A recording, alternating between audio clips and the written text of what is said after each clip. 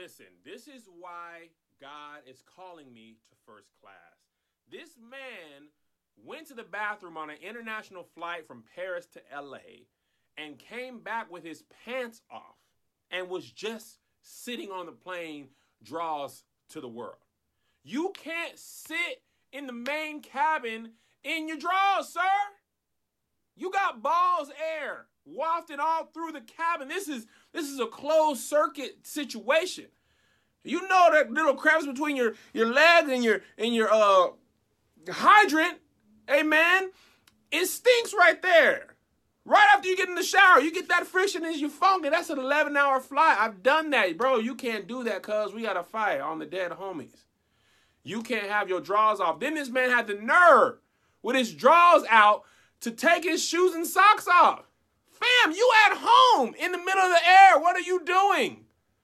How dare you disrespect me, my nostrils and my eyes, by having standard issue Walmart 3 for $2 drawers on like you at the crib.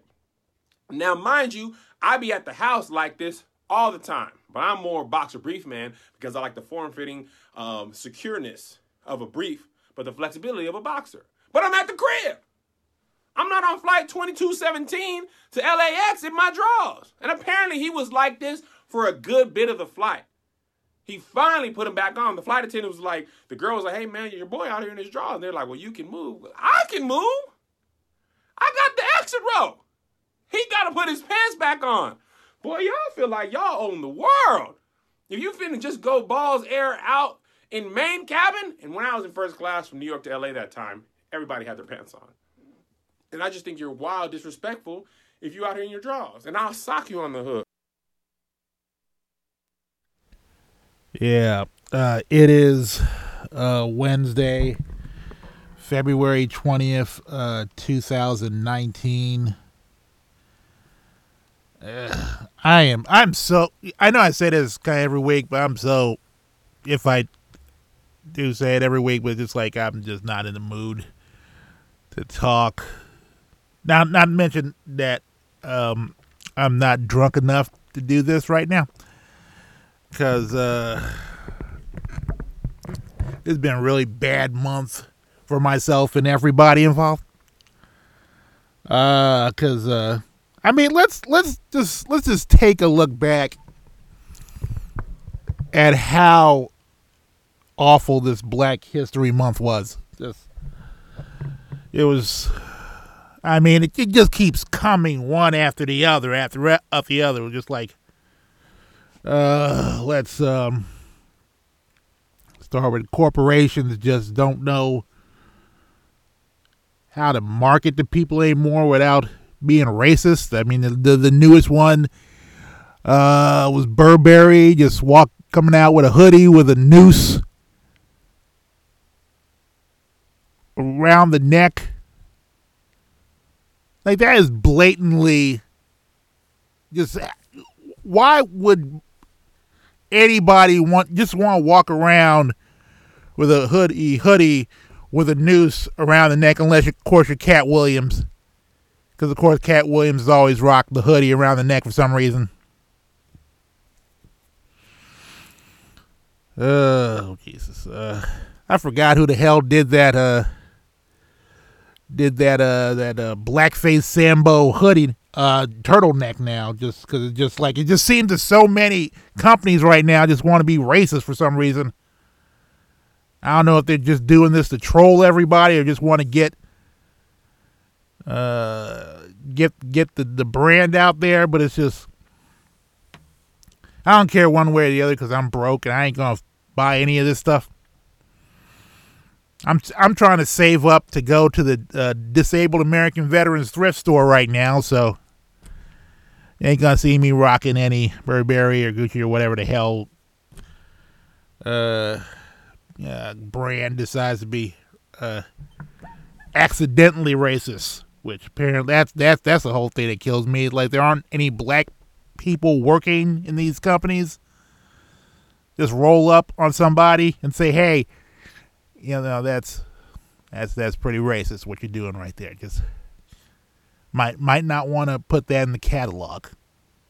because it's racist. It's a turtleneck that you raise up around the bottom half of your face, and you look like Al Jolson. Right? Yeah. You look like you should be in Bamboozled. That's a movie I didn't think I'd be talking about this time of year. Just, remember that over-top Spike Lee movie where he just had Savion Glover and Tommy Davidson in blackface to show how things haven't changed, and just pretty much that's what's going on now. Just everybody's in blackface.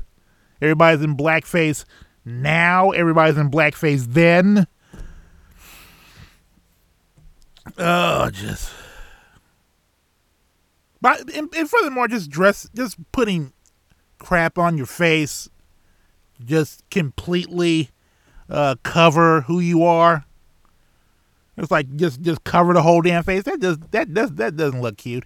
That doesn't look good at all. It just makes you look like you feel you have to cover yourself up because I know you have scars or burn marks or something like that. Just look like people in blackface regularly look like how should I put this? Because it reminds me of those Sebastião Salgado's photos of people who've been in like oil fields and stuff like that. It's like you look like you're in oil fields. You just got through from working in an oil field, and just oil fell on your face, and just I know. So some of you may not know Sebastião Salgado is. That's why I was talking about. Like, hey, should I bring up this photographer? But it's like that's what blackface reminds me of. You look like you just got through from working in an oil field and oil struck and you're covered in oil and stuff.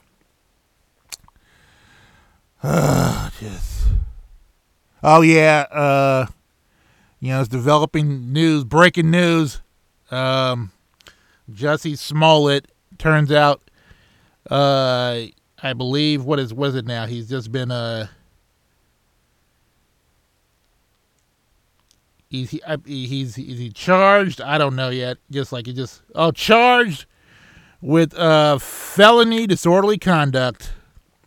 Chicago police say Smollett was charged for allegedly filing a false police report in relation to the alleged attack against him in January. Yeah, he's been classified as a suspect. Oh, Jesus. A few weeks ago, I was talking with a guest here. And I said on the show, I hope he's telling the truth. I hope it's an actual thing that happened. Because during the music portion of the show, I was talking with him because the whole thing kind of reminded me of that time Morton Downey Jr. I don't know if any of you are old enough to remember Morton Downey Jr. He went into an airport bathroom, cut his hair off, put a swastika around drew a swastika on his face, and said that it was neo-Nazi skinheads going after him. That's like he purposely started trying to drum up some controversy for him to get out of his show or whatever, and just like kind of reminded me of that. And it's just like I really didn't want to believe it, but.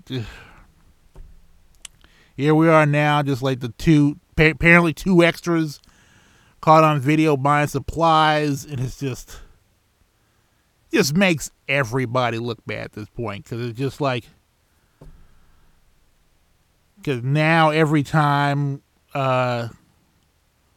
somebody in the LGBTQ community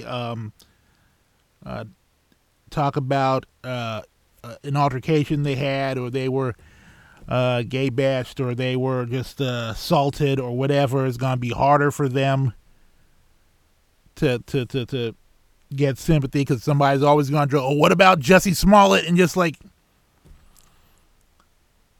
it's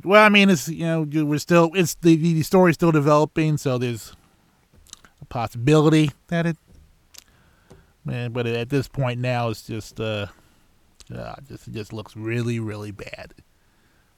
Just bad all around. Much bad than when Trump is talking about the wall, because we're in national emergency because he's really trying to build the freaking wall, even though like who the hell wants the wall at this point? It looks like he doesn't want it. He just looks tired. Of course, that's why he went out to Mar-a-Lago and had, I don't know, an omelet breakfast or whatever the hell that photo was.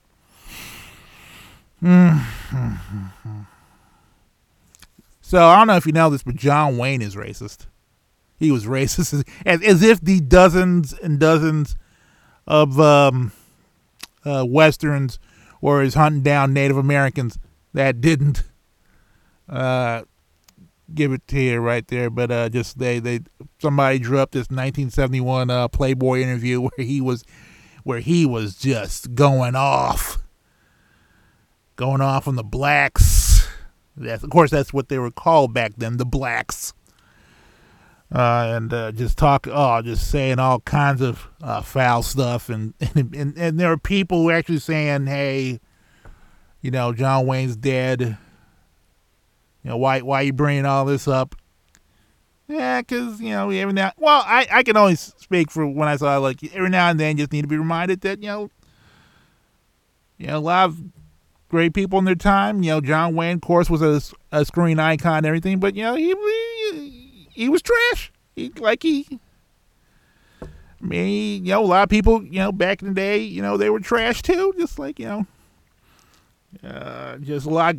I think at this point now we're just gonna have to, because like, if we're gonna, John Wayne was trash, but you can also say, hey, Marvin Gaye was kind of trash, but hey, I'm still gonna listen to his music. And we really got to determine, because I don't know about all y'all, but I can't separate the artist from the art.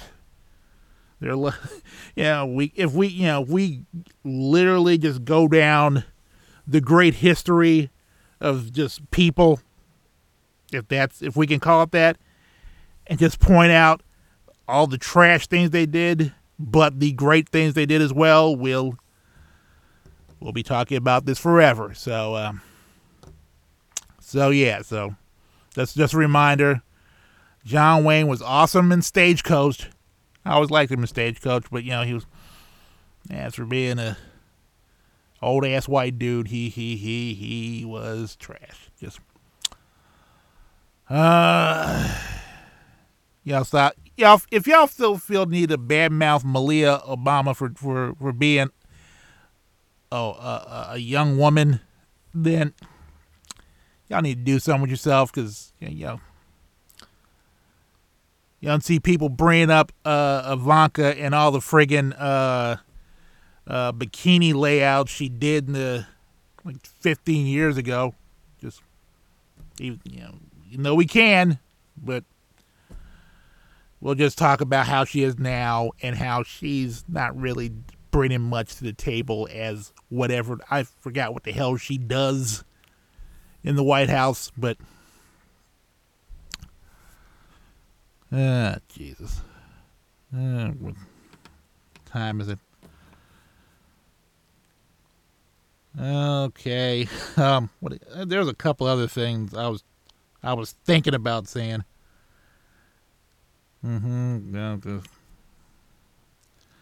Oh yeah, Ghostbusters today. Jason Reitman, who's directing the Ghostbuster sequel reboot that's coming out. I don't know when the hell it said he's going to give that back to the fans. That the new one is going to be for the fans. Oh, you mean the fans who acted like sad little bitches when it turned an all female version was going to be made? Those people, just well, they can have it, because oh man,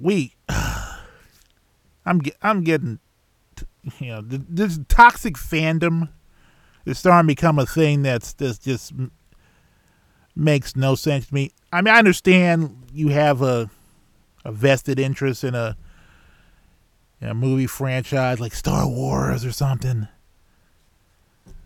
but if one of those movies blow or whatnot, just can we try not to terrorize everybody that was involved with it? You can say, hey, I didn't particularly like what you did with that movie, but why y'all got to keep driving people off Instagram because y'all didn't like The Last Jedi? What the hell are y'all doing with your that you see, that Asian gal? I'm just gonna call her a talentless whore on her Instagram page over and over again until she dips out and writes an op-ed for the New York Times. So, okay, that's a few. I'm kind of done at the moment. So, I guess we'll get to the music portion of this debacle. This is the most bootylicious show on KPFT. Did I actually say bootylicious right now? Okay, yeah, screw it, I said it. This is the Sour Hour. Let's do this. Let's see if we can do this.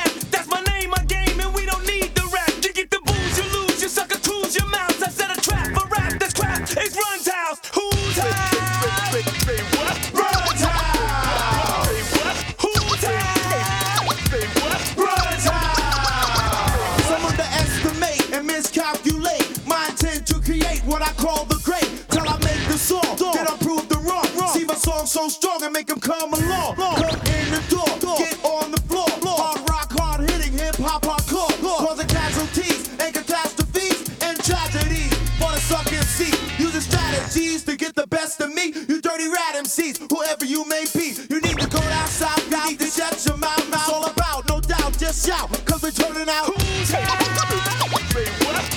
time! Who's Run time!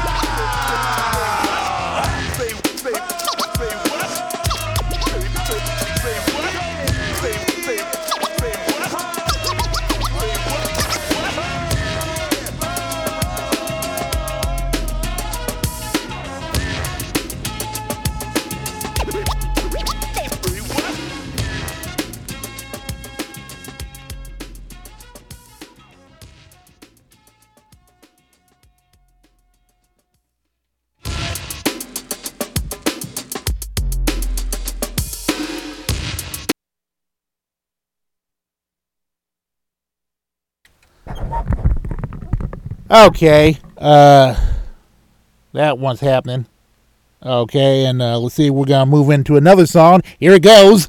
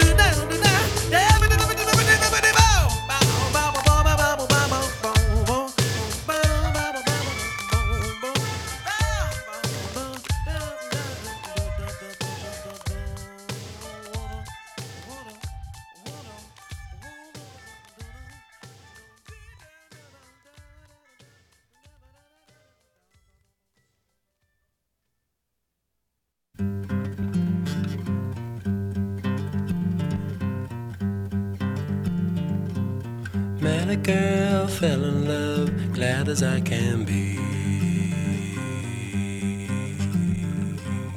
Met a girl, fell in love, glad as I can be. But I think all the time, is she true to me? 'Cause there's nothing in this world to stop me worrying about that girl. I found out I was wrong, she was just too timing. I found out I was wrong, she just kept on lying. Now she tries to tell the truth, and I just can't believe. 'Cause there's nothing in this world to stop me worrying about that girl. Tell me, who can I turn to, just who can I believe?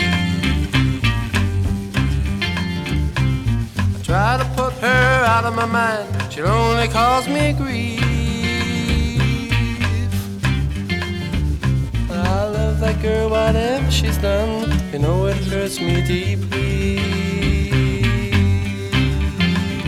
'Cause there's nothing in this world that stop me worrying about that girl. I know she's been with other fellas, why she keep on lying? It hurts me so when she says nothing, I really feel like dying. I ache inside every time I think, I know it's just my pride. 'Cause there's nothing in this world to stop me worrying about that girl. 'Cause there's nothing in this world to stop me worrying about that girl.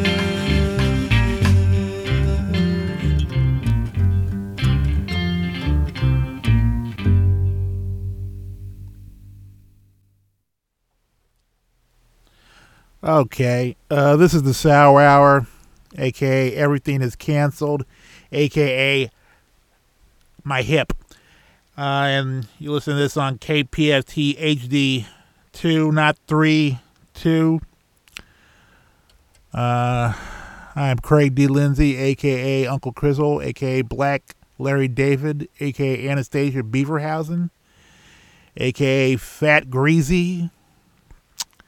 And if you want to holler at me on the interwebs through the various social media foundations or whatever, it is at Uncle Crizzle, UNCLE, CRIZZLE. And if you want to let me know you're listening to this crap, it's hashtag the Sour Hour while you're out there doing hashtag that, if you don't mind. And if you want to listen to this episode and other episodes like it, you can go on the various listening apps: Stitcher, Spotify, Google Play, Mixcloud, Apple Podcasts, and it's all out there. Let's start with what I played. Starting at the top, Run's House by Run DMC. I believe that's from the Tougher Than Leather album. I haven't listened to that song in so long, I forgot that they brought the beat back at the end. Like they fade out, then they brought the beat. I thought, oh damn, they're gonna play the song again, but no, they just brought the beat back. So I just tried to save it, but I didn't need to save it. It was just, I could have just let it through, but that's how I roll. After that was Ragdoll by Aerosmith. I believe that was from the late 80s. Was it the Permanent Vacation? What is it called? Is it permanent or extended? I'm trying to figure that out my damn self. But yeah, I thought I always loved the horns on that one.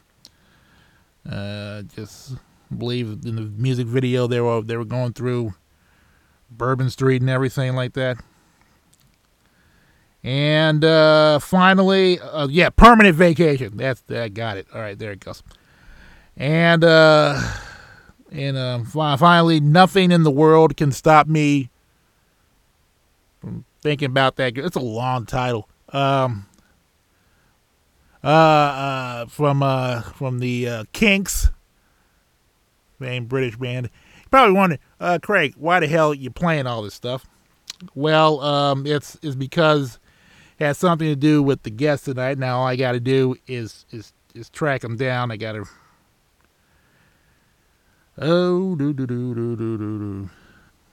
My mind is in such a blur right now. I am really not drunk enough to do this. Let's see. Yeah, let me get him on the phone right now.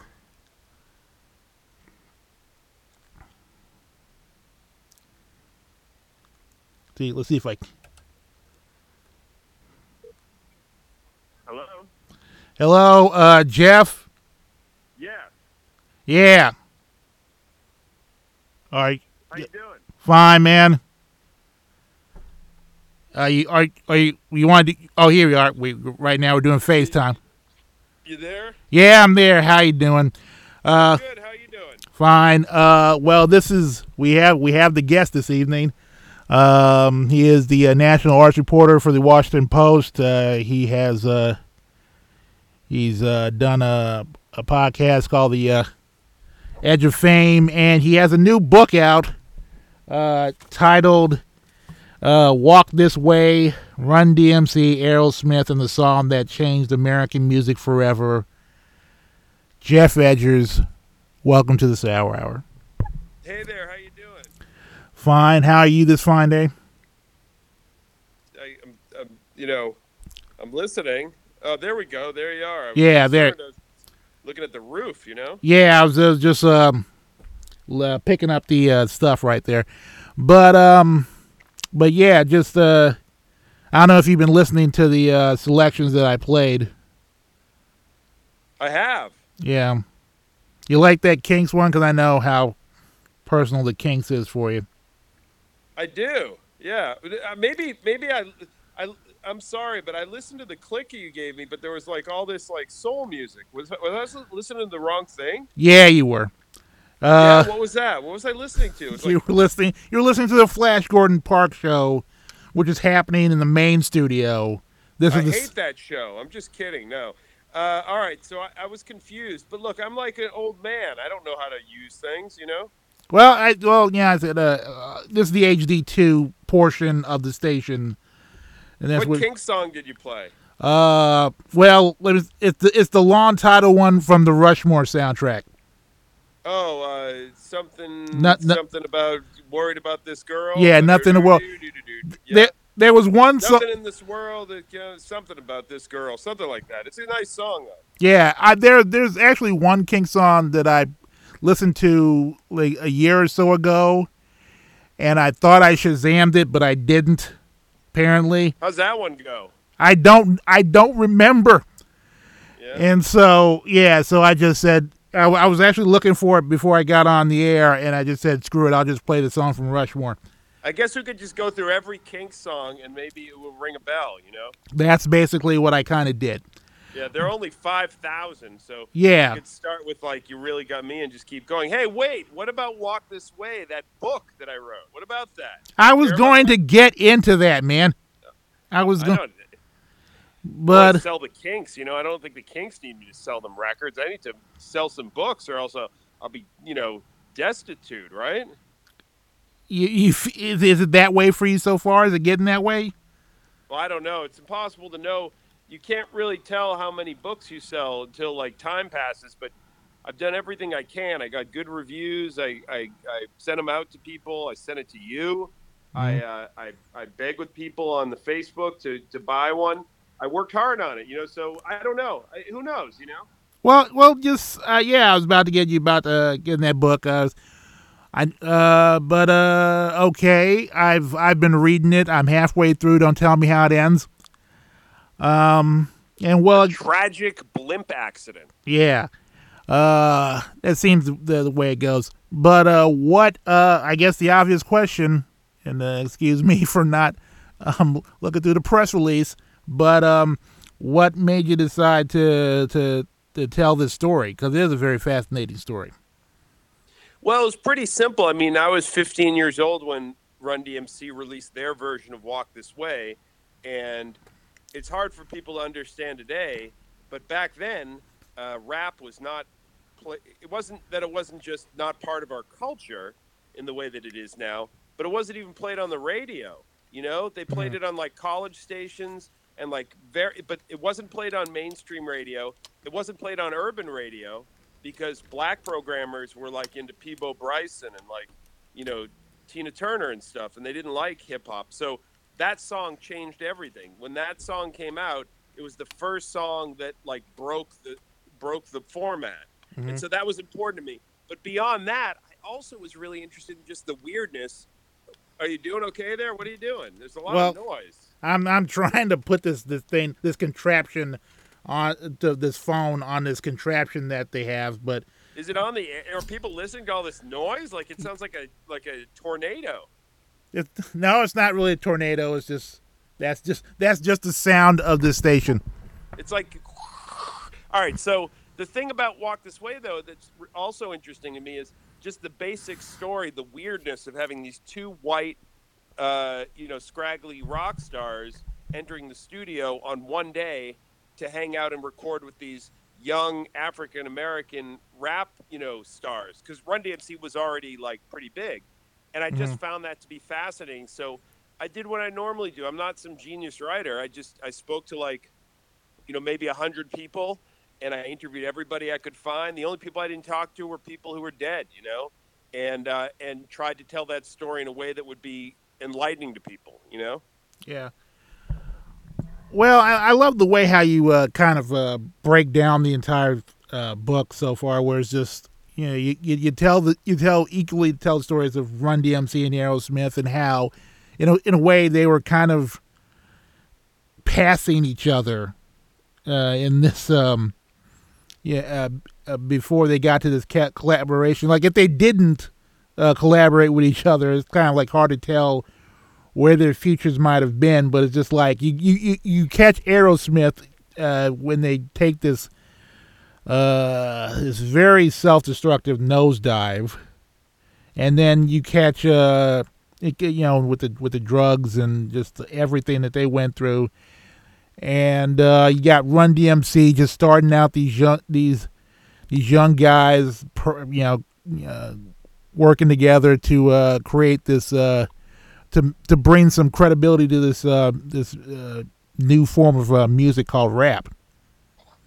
Yeah, I mean the thing that's great is, and I didn't want to. In the first half of the book, I basically have alternating chapters. I have Aerosmith, and then I have Run DMC, because those stories really weren't in the same place. I mean, they weren't in the same place time-wise, and they weren't in the same place geographically. They just, we needed to tell the story of the rise and fall of Aerosmith on one side, and then the rise of, like, not just Run DMC, but hip-hop culture and rap as a marketable product. Because when it started out, like Rapper's Delight, for example, it really was basically disco with guys rapping over it. Mm-hmm. And that's the great revolution that, Run DMC brought. And it wasn't just Rick Rubin, it was also Larry Smith, their producer. It was that idea of stripping down the sound to its bare essentials and trying to give people what they heard in the club, not what was being put out on record. So my hope is, at the Aerosmith side, it's like, I knew they had some tough times, but I get really into the nitty gritty. I mean, I talked to everybody who might have been involved, who's on a van with them as they're like having drug seizures, getting every detail I can, because I want to be able to explain how they end up in that moment, So I love, like, I'm like a music geek. I love getting all the details and all the inside stuff, but not in a way that's like gossipy. I mean, I wanted to make sure it's all sourced and all real. Yeah, because in reading this book, I was kind of surprised how you bring some new stuff to the story of Run DMC, like, because like anybody who knows about who has grown up with rap and hip hop kind of know how they rose to prominence. But all the stuff with Aerosmith, like I said, I'm halfway through it. I'm shocked that they survived all that. I mean, I don't know how much of it is. I mean, there are so many things that when history is told, it's told by the winners. So, I think one of the pieces that I felt was important was I wanted to reframe the story and not have it be Aerosmith comes in and helps out these young guys and saves their career, when in fact it was really the opposite. It's really Run DMC saving Aerosmith. That was one piece, but also there are all these amazing, pioneers and heroes who've been wiped out of history because they either died or they didn't sell as many records. So like Rick Rubin, obviously I do a lot with, the producer of Run DMC and the guy who produced that record. But also Rick Rubin was like crowned the king before he'd even become the king. And I spent a lot of time trying to get at guys like Larry Smith, who I mentioned. He produced Run DMC's first 2 records. He produced all the Houdini records. He produced the Fat Boys. Larry Smith was basically the real king of rap to me. He was like Phil Spector for a couple of years. And yet no one, if you walk down the street and asked 100 people, that no one would even heard of him, even if you walked to South by Southwest, maybe 1 out of 100 people would hear of him. Also, like MC Chirac, who was the MC in the Fabulous Funky 4+1. Oh, yeah. The female one. I found her. She lives in Texas, Yeah. And I found her and interviewed her. Or Grandmaster Caz, who was in the Cold Crush and, basically had his rhyme stolen by Big Bank Hank for the Sugar Hill Gang. But Grandmaster Caz is another guy who should be given full credit for what he did. And it's a great story. So, I hope that sheds a light on those people. Yeah. Well, that's another great thing because it brings up a discussion, maybe if you want to talk about, where you just talked about how there are a lot of people who are forgotten in hip hop, like Larry Smith, and as you say, basically, I mean, I don't know if she's like one of the first female MCs. That pretty much, yeah. And Rock was. Yeah, and just like it almost seems like hip hop oftentimes forgets its trailblazers. It's constantly seen as such like a young person's game. I mean, I'm pretty sure if you walk down South by Southwest and ask somebody who Run DMC is, they'll probably won't know because I've seen that. I've seen these youngsters have no idea who Run DMC is. So, yeah, I mean, the thing is, Run DMC was relatively famous, but the fact is, after Walk This Way, they had one more big record. I mean, I don't know. Tougher Than Leather was a big record. It sold millions of copies. But that came 2 years later. And then, they had like one little comeback here and there. But I mean, basically, they're not really a functional group. I mean, Run and D still play out every once in a while. Yeah. But really don't get along. And Jam Master Jay, tragically was murdered, still unsolved from 2002. So, yeah, I mean, like as time passes, our heroes get forgotten, right? I mean, I remember, I don't know who said this. Maybe it was like Conan O'Brien, but someone was badgering him about having his show time reduced. And he said, you know what? It really doesn't matter. What really matters is having fun because like in the 40s, the most famous person in Hollywood was Clark Gable. It's like everybody knew Clark Gable. And then if you walk around now on the street and you ask, no one's ever heard of Clark Gable. So it's like, it doesn't really matter, in the end. It's sort of what you produce and what you leave. Yeah. I wanted to talk something if we can put Walk This Way to the side for a brief moment because I mean you've been a journalist now for quite a long time. In fact, one of the reasons I brought up the Kinks because you did that documentary Do It Again in 2010 and so. And you wrote about that, I remember. It was very nice of you. Yeah. Well, I was about to say, were we ever formally introduced? Well, I mean, we were formally introduced in that you interviewed me, and then I talked to you. Yeah, I mean, I think so. Like at the festival, I think we met in person. Yeah. Well, I think we should just talk because you want to formally introduce ourselves to each other now? Is that? Well, I'm just trying to remember because everything's a blur these days. But I remember everything perfectly, and I mean, I remember you walked into the room. You were wearing no, I don't know. I'm sorry, but I do remember we met. Okay. Well, yeah, 'cause that's what I was saying. Because the film festival we're talking about, the Full Frame Documentary Film Festival, because Do It Again is a documentary, and that was in Durham, where I was writing for the News and Observer, which I believe was that paper you also did time at. Yeah, I was on staff from 1996 to 2002, so quite a while. You know, I was the arts reporter there, and you know that.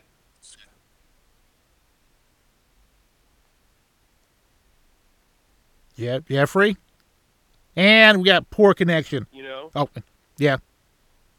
Well, Jeffrey, Did you lose yeah, Jeff? me? No, not I didn't lose you. What?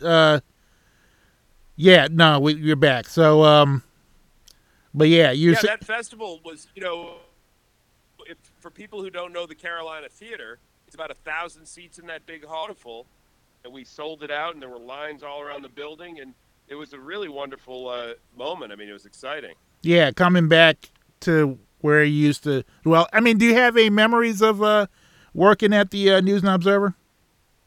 Sure. Yeah. I mean, I covered the arts for 6 years. I covered. I wrote a profile of the Museum of Art director that I love to do. I wrote a profile of the kind of character Ira David Wood. Oh yes, theatrical man. Who is Evan Rachel Wood's father? Yeah. I did a lot of stories over there, and then I also lived in Boylan Heights. I loved North Carolina. We probably wouldn't have moved from there except that we were having our daughter, and we're all up from Boston, and so we moved back there, and I got a job at the Boston Globe at that time. Yeah. And but I mean, one thing I remember is that it snowed once, like an inch. Yeah. Maybe like an inch and a half, and they like canceled everything for like a week. Mm-hmm. And my wife and I, who were just like, this isn't a lot of snow, I think we got paid triple time to work that week. I was like walking through the inch and a half, or like, you know, going on snow plows, and it was amazing, you know, because we're from the north. We obviously were not slowed down by that. But yeah, you know, the paper, it's hard with these newspapers. The Post, where I'm at, and the New York Times are really doing okay, but otherwise it's hard for these papers to really, you know, really survive. Well, was also a big issue of how you managed to survive, because, like you say, you went from the Observer to News Observer to Boston Globe to the Post, and you've done a lot of big pieces for the Post, where you've interviewed many different people, like I believe Bill Murray, and you did one piece on Chevy Chase, which that was quite memorable to me. Like I mean, you find it to be kind of like how you manage to persevere in this time when just people are just laying off left and right and everything. Well, I'm in a lucky situation, so I'm not like gloating about it, but I'm in a lucky situation where the problem with newspapers, and the problem over the last 20 years, is when they've struggled, the philosophy from the managers of newspapers or the owners has been, well, we're going to shrink down and do the things we do well. We're going to cover the local things, you know. The problem with that is people actually don't care as much about a zoning board meeting as they do about a big story. Yeah. So the beauty of the Washington Post is, you know, we're owned by Jeff Bezos, who owns Amazon. He gave us a lot of money to expand our staff. And my job as the national arts reporter is very simple. It's to look all over the country and find the best big stories in the country. So it might be a giant profile of Chevy Chase. I did a very strong investigative report on R. Kelly back in May. I did a profile of Julie Louis-Dreyfus. I just went to Israel for a story that I can't really talk about. The point is, you know, our idea is if you go big and you do something special, it's going to do well. So that's what I try to do. So I'm lucky. I mean, you can't do that everywhere. And I just am lucky that I kept moving ahead fast enough to keep ahead of the cuts that everybody else has dealt with. And also you've been doing podcasting. You do a show for WBUR. And yeah, I did an eight episode documentary styled podcast profiling people I thought were interesting called Edge of Fame. So it's everybody from like David Letterman and Norm Macdonald and Jimmy Kimmel to Ava DuVernay, Issa Rae, Billy Joe Shaver, the country outlaw, Hanson, Weird Al Yankovic. I mean, I just basically knew. I realized when my reporting, I was in places that not everybody got to go, and I just thought, well, why don't I just keep the recorder running? And so I ended up being able to do some really, I think, interesting. It was a very different podcast because it wasn't like Mark Maron, where he's just sitting across the table from a famous person. I was watching the person that I was profiling in action and capturing that moment. So, people can still listen to it. I'm not sure I'm going to do any more for a while because it took a lot of time and I have a job. But you can find it on iTunes, and I do think it's pretty entertaining. Okay, and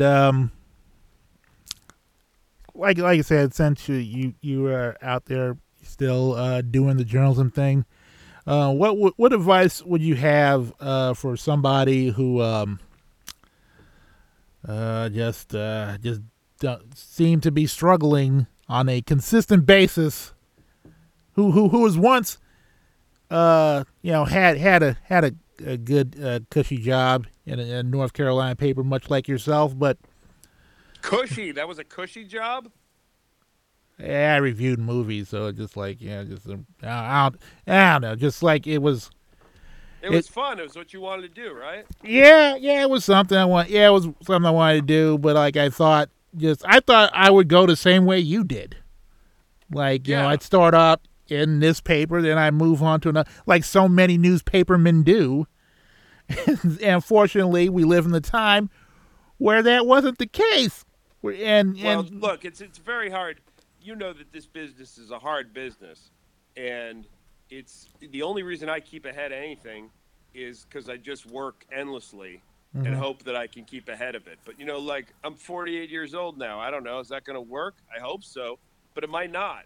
And so my attitude is just, if you love something, I mean, that Kinks movie I made, I lost like 30 grand on that thing. Yeah. But the way I made that is I never made a movie before, and I had a friend who knew how to make movies, and we just kept going. And that movie's weird because it's not really about reuniting the Kinks. It's really about my journey to try it and how wacky it was. It was a very strange plot. But the only reason I made it is because I didn't listen to anybody telling me not to make it. And so I guess that's the only advice I have. It's like, if you want to do something amazing, I mean, look at all those models for people who've done great things. I mean, Issa Rae, I just invoked her. I mean, she was doing like a YouTube web series, and now she's like the it woman. You know what I mean? Everything she does turns to gold. Somebody like Mark Maron, that guy was like basically like kind of a half-failed comedian who started making a podcast out of his garage, and he just kept at it. It seems like the thing you need to do is just be consistent. Always do it, and it gives you a chance. But I also think that there's also a lot of we just saw this week some people from our former newspaper took buyouts. Yeah. And it's like really sad and upsetting. Those people were really good, and just to have them go, it's very disappointing. So I don't have any like really positive like things or other than just this like do it thing. But that's no consolation if it's a struggle, Yeah. Well, I'm always just filling out, looking for job openings. If there is any in the Post that you know of, or the Globe, or just like if you. Well, I don't think we have any. We got those people. It's like being in the symphony. Those people don't leave until they're like they have to be like carted out. Yeah. I mean, it's a hard thing. Film. Think about it. Film. I noticed it as a guy who wrote a book. I got reviews in like the Atlantic and the New York Times and the Boston Globe, but there ain't a lot of. I mean, like I go to other papers and they're like the NNO, for example. They're like, we don't have any book reviewers. Yeah. Oh, and then I'm like, well, you could just run the one from the Post. And they're like, yeah, we're not using that service anymore. It's like there aren't. There used to be in the olden days. Let's not get into this olden days talk, but in the olden days, there used to be a film person and a book person and a pop music person and classical music at every paper across the country. It's like 50 papers had those people. Some towns had 2 papers with those people, and now it's hard, you know. They Yeah. can just aggregate film reviews, and we don't get smart stuff anymore. So it's Yeah. it's very disappointing. I don't know what to tell you other than but I mean, I don't know if you love writing, and I know you have talent, Craig. So it's like, if you love writing, it's like you just got to do it. You know what I mean? You just got to Yeah. write it. Who knows? You might write some crazy ass amazing novel out of this mess. You know? Who knows? Yeah, who knows? Who knows? Well, I got to close it up. So where can people contact you and everything on the interwebs and all that stuff? Well, it's real easy to find me. I mean, it's Jeff with a G, Geoff. Every story I write for the Post has my email at the bottom. I'm on Twitter. Also, you know, go to Amazon. But, Craig, aren't we trying to tell these people to go to Amazon or whatever, Yeah. your local bookstore, and buy Walk This Way? And if you want it signed, just write me. I'll arrange to have you even send it to me, and I'll send it back. I'll pay for the postage to send it back, and I'll sign it with a big blue Sharpie, because I'm so grateful for anybody supporting what I do. It means a lot.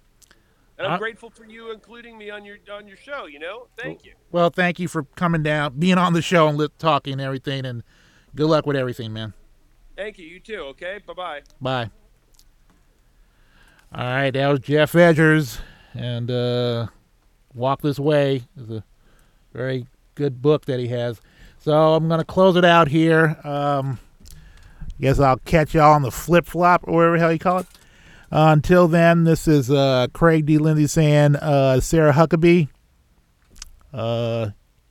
you need to wear like another hairstyle or something like that, because that flat look can make you look like your Sunday school teacher in the 70s. All right, bye.